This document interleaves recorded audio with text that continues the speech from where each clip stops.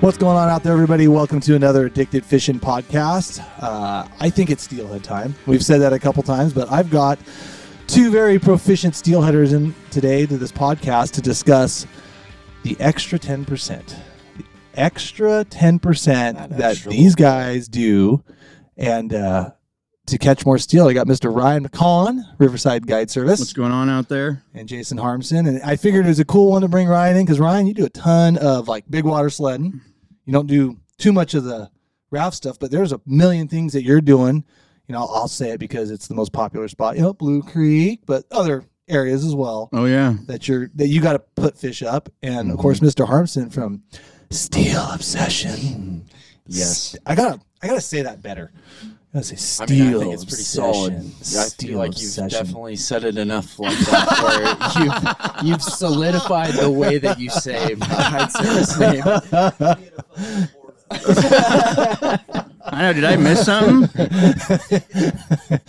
Not a thing. Well, yeah, I know. You'll hear. Yeah. We got a couch in here and everything. Anyways, but no, we got Harms, and you do a ton of rafting, yeah, a ton of guiding the smaller stuff. So I figured I'd drag these guys in here and talk, like I said, the extra 10%. What do you do? I mean, everything from, you know, like sizing down baits to settling out baits to, we were talking a little bit before the podcast on like how you're hanging your jig, how you're hanging your worms. But to put you guys on the spot, give me one thing. Neither one of you guys can chime in, like, just to get this conversation going. Give me one thing that you think that you do. Now, keep in mind, addicts, like, you know, these guys are guides. They do, you know, they've got things and maneuvers and stuff that they do different than, we'll say, the general population. Put people on fish, just when conditions are tough. Mm-hmm. But when we're talking, like, stuff like, I mean, I always carry a stupid little Sally Hansen sharpener in my vest, because like everyone's like locked a jig into a rock or had a client set a hook on a rock or something with a jig 100%. and right. So like making sure Gotta make sure that hook point's sharp every time. Yeah, I'm assuming that's where you're going with that. Yeah, because if you don't, well, then the one bite you get, you could miss. It ain't gonna happen. Definitely. Definitely don't get that good of a hook penetration with a rounded out No. hook point. No. But what do we got for like colors and like, I mean, just Well, I feel ideas. like anything today, it's all about those details that guys aren't paying attention, and that's the difference, because you know everyone's got a lot of knowledge these days, and I feel like it's gotten tougher. Years ago, there was only a few guys that actually knew how to steelhead fish, Right? And times have changed a lot now. So guys like us have been doing it for 30 years. We've had to step up our game, and definitely those little details are the game changer of catching one fish to 10 a day, you know? Yeah, it's just absolute game changer, the little details that guys don't pay attention to. Mm-hmm. So like talk about, so like to go on that, like, so we'll just, I don't want to like pick on Blue Creek, but I'm going to just talk about Blue Creek because you talk about how the games has changed. I mean, 5 years ago, there wasn't a guy bobber dogging that stretch. Zero. Now It's everybody. Everyone's bobber Like, dogging. there's a few guys out that are still side drifting, but they're kind of like parking your car in the middle of I-5. Like, come on, dude. Like, either get with the program, or it's cool. Like, if you want to fish that way, move to other areas that you're not impeding on other people, you know? Right. When in Rome, do as the Romans. And now that everyone's bobber dogging, like, everyone's presentation is better. So everything's consistently drifting, where the guy that didn't know how to adjust his lead and cut that lead down, it's that's kind of changed. You know, the Dave tangle free weights and stuff like that have really like even that playing field, I feel like. So now it comes down to presentation and sizing down and hook size and line size, especially on high pressure fisheries like that, where it definitely matters when the water starts cleaning up. Like, there's a reason why 4 boats out of 100 are putting the show on every day. Like, absolutely. But everybody's bobber dogging, and from everything I read, if you just bobber dog, you just automatically catch steelhead. It's not the case. Not the case, huh? One of the things that annoys me, and it's one thing I really pay attention to, and I'm sure you do too, I'm sure your stuff is so set perfectly for it, but the rate that your line can draw through the float when it's trying to get down at the start of a drift. Oh, that's crucial. Talk a little bit about that if you can. So, you know, on these bigger systems where your bobber's sliding anywhere from 10 to 20 feet to where it stops. Like getting that lead down and fishing and not getting that big bow in your line is everything. Because if you're not getting your bobber to slide up your line, now you got a big bow and your whole drift you're constantly trying to adjust it and reel line or telling guys to pull the line to get that presentation. And you kind of want, with bobber dogging to me and that deeper stuff, you want that 45-degree angle and you want that bobber tight to that lead.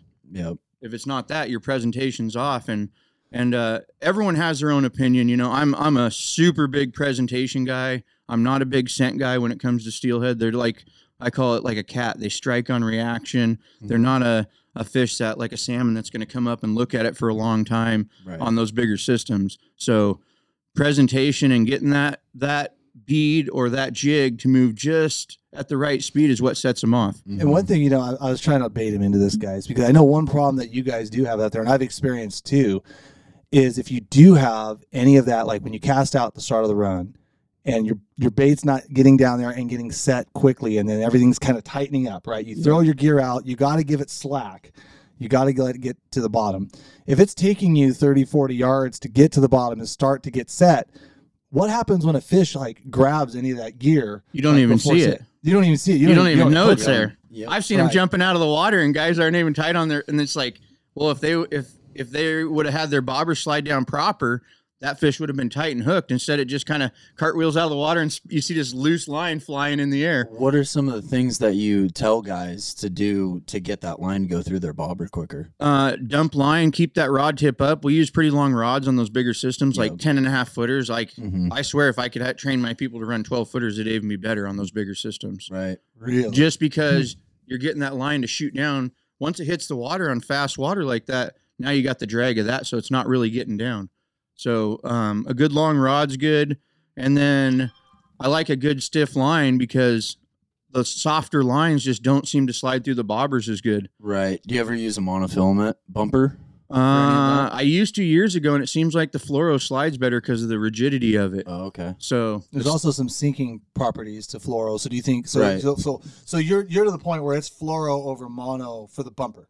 Yeah, like, and especially with what. customers, because that softer line just will tangle. It'll wrap the bobber on them and stuff. And I'm used to basically coaching and walking through 4 to 5 people a day. It's not like when you're in a raft or a drift boat where you're just focused on 1 or 2 people. Yeah. So it's a really big deal on those bigger systems to work together as a team and have the whole boat working together and not just the guide and he's the only one hooking and you got 4 lines that aren't even fishing. Right. So, and then on those situations, you want to make sure everything's matching. You don't want one bumper to be 2 feet longer. You don't want one lead to be slightly different because everything has to be perfect when you're doing those longer drifts with multiple 4 or 5 rods in the water. Yeah. Or else you have guys bobbers passing each other and kind of crossing. Oh, yeah. And then you guys got guys lifting over each other and reeling up. In the key, I mean, let's be honest, the key is bobber dogging is if you're doing it right, you can cast out and drift 400 yards and you're fishing effectively the whole way. But if you're constantly having to reset that gear, so having everything matched up makes a lot of sense, just because, like I said, you're not going to hopefully, have 5 guys cast at the start and have everybody run the same all the way through the drift. And then you're fishing 10 beads. And a lot of times on the bigger systems that if a guy, say he hangs up a little bit, I don't tell my guys to set the hook on bobber dogging because then he just whips it and he's out of the slot. Then he's going to take out the 3 lodges below him. So I say just let it load up. And once you feel it's a fish, just reel down on it. Right. And a lot of times he's going to be out of line then. So have him bring it all the way in. And my big saying in my boat is above and beyond. I want you above and beyond the guy.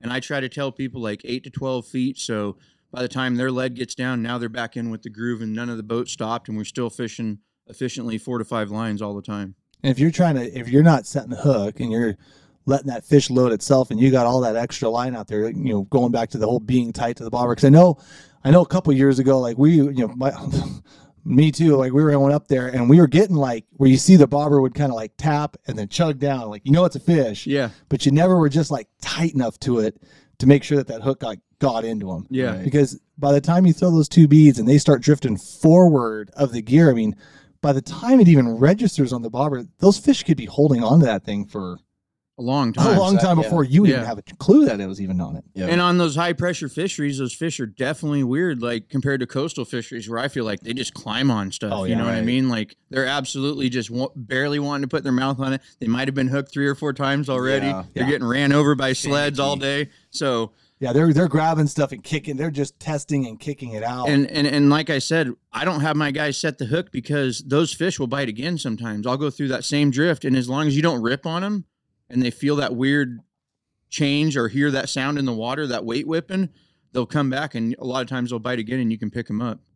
So maybe even like to talk, maybe even kind of like talk about that a little bit, Jason, with how, when you're in a raft and you don't want to spook the fish, you don't want to you don't want to like go over the fish. If you miss a fish going back at it, like how do you approach that in a raft in a system that like you move down into the hole, you've got guys, you want to make sure they're fishing good. Is there any like technique or is there any idea, or do you just, I know you don't just show, because I don't need to do it, but I definitely go with a subtle presentation first, and then I'll come in with maybe a jig, kind of following that up, and then I'll get, more aggressive as I go through my, progression of the hole. But like to start, I'll throw 2 beads out there, or 4 beads, however many I can run below my bobber. Anyways, 4 beads. Yeah.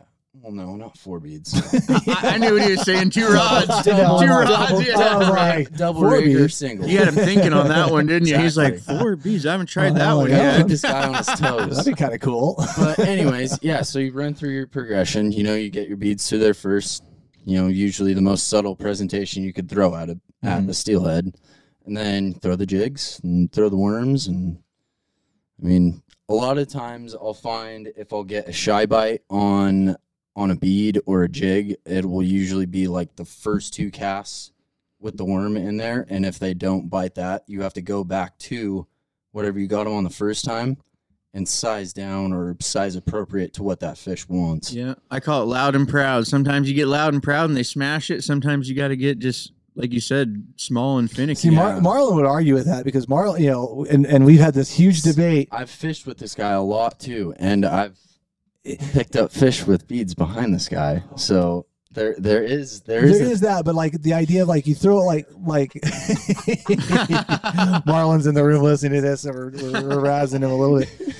But when but sometimes like it with the rafting, anyways, it seems like it can be anything in the hole. Like so, and a fish that sees a pink worm, from 10 feet away might move for that worm, but won't move for that bead. Yeah, correct. Yeah, and it has to have. But then there's those bead, fish that have been ran over all the time that are like, or the ones that have like, maybe been stung once the day before. Who knows what? Another thing that I think both you guys probably would agree on, like sometimes I'm in a hole, especially on small systems where I'm in a raft or a drift boat, and say you missed one or you pulled one out of there, but there's a bunch of fish in there. You say there's like 5 to 10 fish in there. You go into the hole, you What I wax do? a couple real quick. Sometimes I'll just say, hey, you guys back off because everyone wants to keep fishing. And sometimes if you just stop for 10 minutes and take a drink and eat a candy bar, first cast through, you're going to hook up again. I started doing that a lot last year, and it started paying off for me. Oh, yeah. Quite a bit towards the end of the season once there started to get more fish in there. And, they'd been picked on a little bit. Later in the season, the fish have been in the system for a little while. So,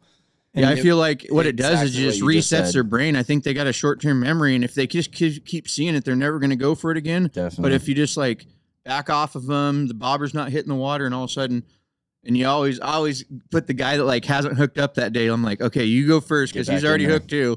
And then it's that bobber's getting drained because they're fresh again. Yeah.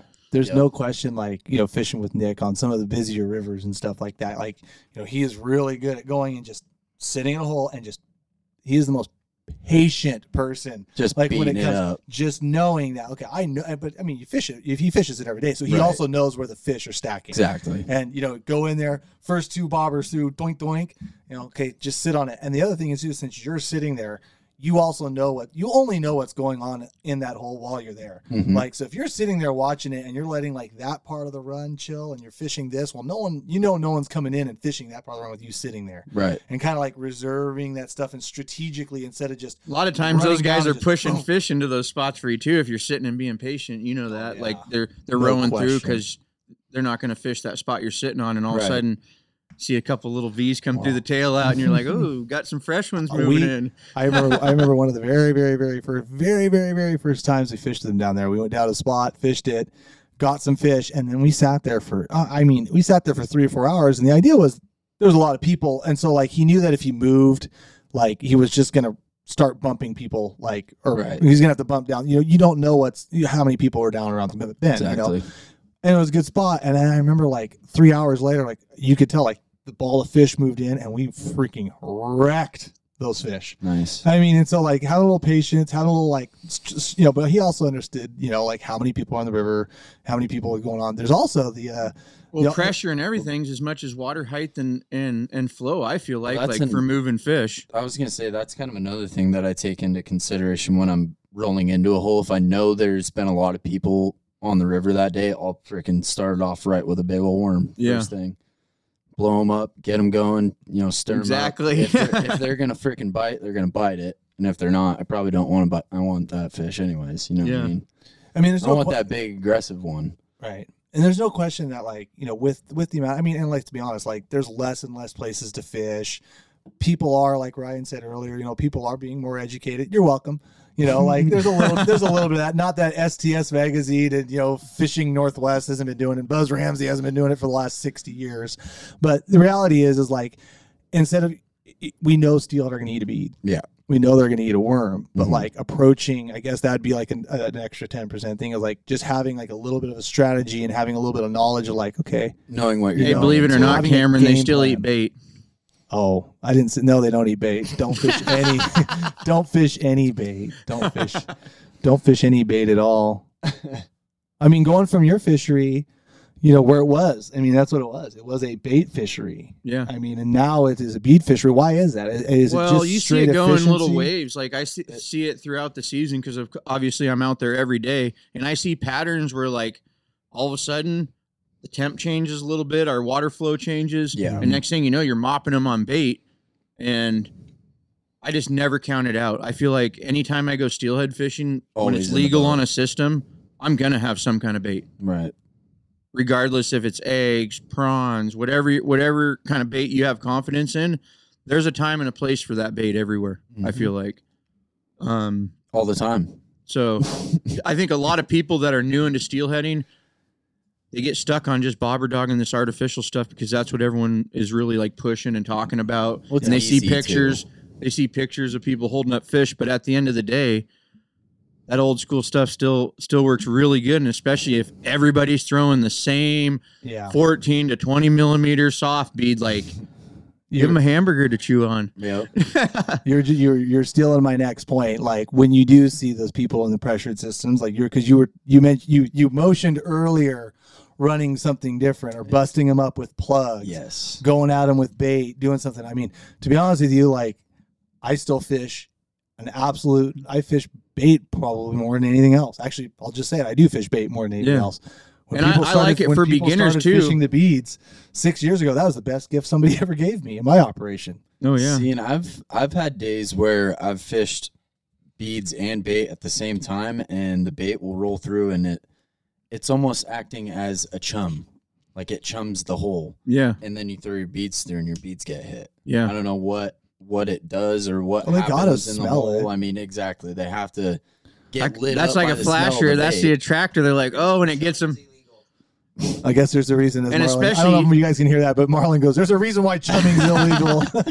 But guess what? You guys that fish, I can't say where we saw it, but there was a place where it was actually legal to do, and it wasn't around here.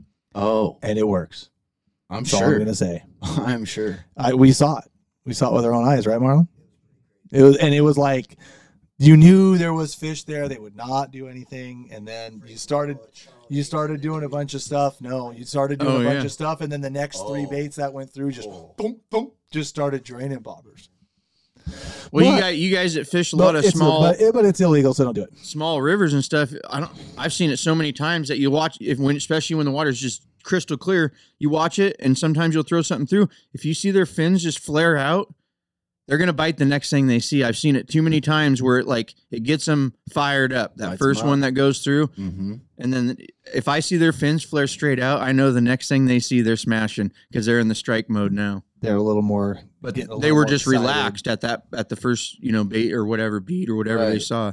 So See something that woke them up. sometimes, like we're talking about details and stuff, and that's the Yeah. stuff that people don't really pay attention to. Oh, I can see 5 steelhead in that hole, but are you seeing their body language? Right. What are they doing? Yeah. Are they seeing your bobber and moving out of the way because you're not using, I've seen where cork bobbers are everything in that gin clear water where if you have any kind of color on that float, they're not going to bite. It spooks them, especially, summer run fishing. Mm-hmm. Or how pressured they are. Yeah. Yeah. Very pressured fish. I've never used a cork bobber, to be honest with you. Yeah. Yep. What? You need to. Shut up! I didn't say that. That's all there was back was- in the day. The I was little ones you gonna put say, the bag bud, in. we gotta like, yeah, I'll have to do like an OG episode or something like that. There we go. Well, Dude, Yeah. in the big boat. Need to do that in the big boat. Go bounce one day. oh Bounce yeah, heads. that too. We're getting off track. 10% too. What about rigging, guys? So like, one thing that I think is important, and it's become mainstay for sure, is putting that little corky on top of the float.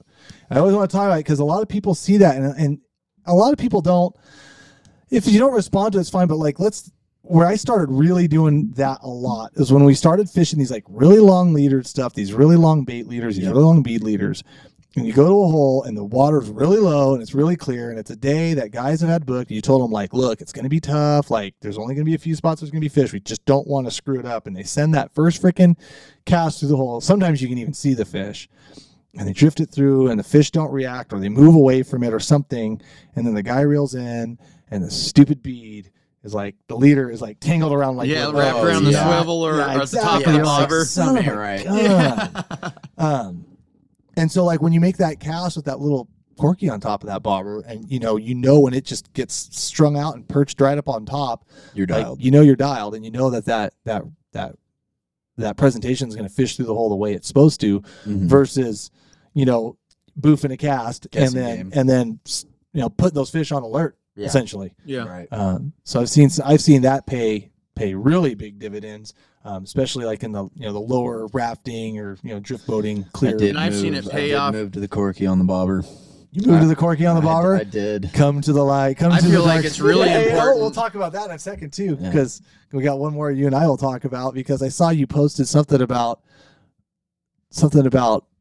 maybe an incognito bead on one of your steelhead that you caught. Oh yes. Yes, Yeah, my come friend. to the dark side, my friend. Yes. Let's talk about that a little bit They because are the real deal. they're I'll the real I will deal. tell you that. Like, I fished on that specific fish. I fished 4 different beads and 2 different jigs, and then I was like, I just tied up a bunch of these. Why not just try one of these? First cast with that thing in there. It was the same shades, colors that I was using. So I was like, let's see if this kind of does pop. Has do more of that something different. natural look. Dude, and I don't know what it is about it, but it. So you didn't tell me this story. I just thought you might have just tried them for a day and just realized how easy they were to fish. Well, and when that it comes too. to efficiency and it comes to, like I said, making a cast, having like the guy go out, touches the bottom, he pops the hook hard, it sinks the soft bead on the hook or it fouls the gear. Yep, So that it's too. never fishing. They're very, very easy. It's I'm gonna pick on you because you make fun of me for tying my bumpers on from my main line to my inline, and you're like, oh, you like to tie extra knots, and I'm thinking to myself, tying these glass beads, I'm like, Cameron likes to tie a lot of freaking knots then. Yeah. But no, other than that, they're bar none. I mean, they're the real deal. Like I said, There's something they're cool, to 'em. and I like the fact that they can absorb scent. Like, that fact. Sorry, but it's pretty cool. So just that fish, I mean, so like I said, you work that fish over with other beads. I mean, it doesn't matter like hard or soft. You think it was scent then? Like, did you have scent? Or No, I literally just think it was the way that bead looked. It was like more pale or more translucent or something? well, or that was the thing too. It was the same kind of shade color, but I think having that clear coating over the top of it gives it that different look, and it has a That's the ton of 10% ton sometimes. of UV in it. So I don't See, know. it's weird. Like I mean, I think that does help in times because like especially when I size them down and that and was go the 10 other mil. But thing for too. me, it's just about efficiency because I know when a customer casts it out, I know it's not going to be fouled right. or not going to be screwed up ever, Mm-hmm. like ever. So I don't even like, and I know when we're fishing, and especially you two dogging like a lot. Every time that customer reels in, is like you're looking at their gear for them. Yeah. Because you want to Oh, make yeah. sure that when they throw it back out, it's not fishing it's right. fishing right. Mm-hmm. So there's something to be said a little bit, but that's really interesting because that was a really nice fish you got. That was One thought it thing was a I big want to old add wild, to the to be 10%, a lot of honest. times But this guy's That was always a hatchery fish? that was a hatchery fish. I didn't even look that close because you had it down in the water. I'm like, oh, it must have been a bit. Oh, wow. Damn. Yeah. I want to say less is more. It's a saying I've used my whole life on fishing. Sometimes everyone wants to throw 2 beads, but if you Right. can't cast it and get it through, you're killing the hole. You're ruining it because of bad presentation. So sometimes just run 1 bead through if that's all you can get through there. Right. Say if you're trying to get under a brush spot and certain situations, I see it all the time on the big rivers where, oh, I need to have 2 beads to catch fish. No, you don't. 1 fishing good is better than 2 not fishing. And how many times? Yeah. Well, Yeah, how, 1 bead. How many times And do you hook? I'd say Josiah just wrote an article about that, like an STS about fishing 1 bead. Yeah. And like you're right. I mean, you spook the fish, you foul the hole, you foul your gear. That could have been that one time you could have gotten a bite that day and you didn't because your gear was fouled. Yeah, so don't always think you need to have more and bigger. Like I said, less is more a lot of times in situations. And often I tell people, like, we're not whipping those double bead setups. It's more of a lob, especially on the big systems where we're throwing a long ways and your gear's way out there. Right. You can't whip it. So I tell people to lay that gear on the water nice and smooth, and it seems to get to where they're not tangling it.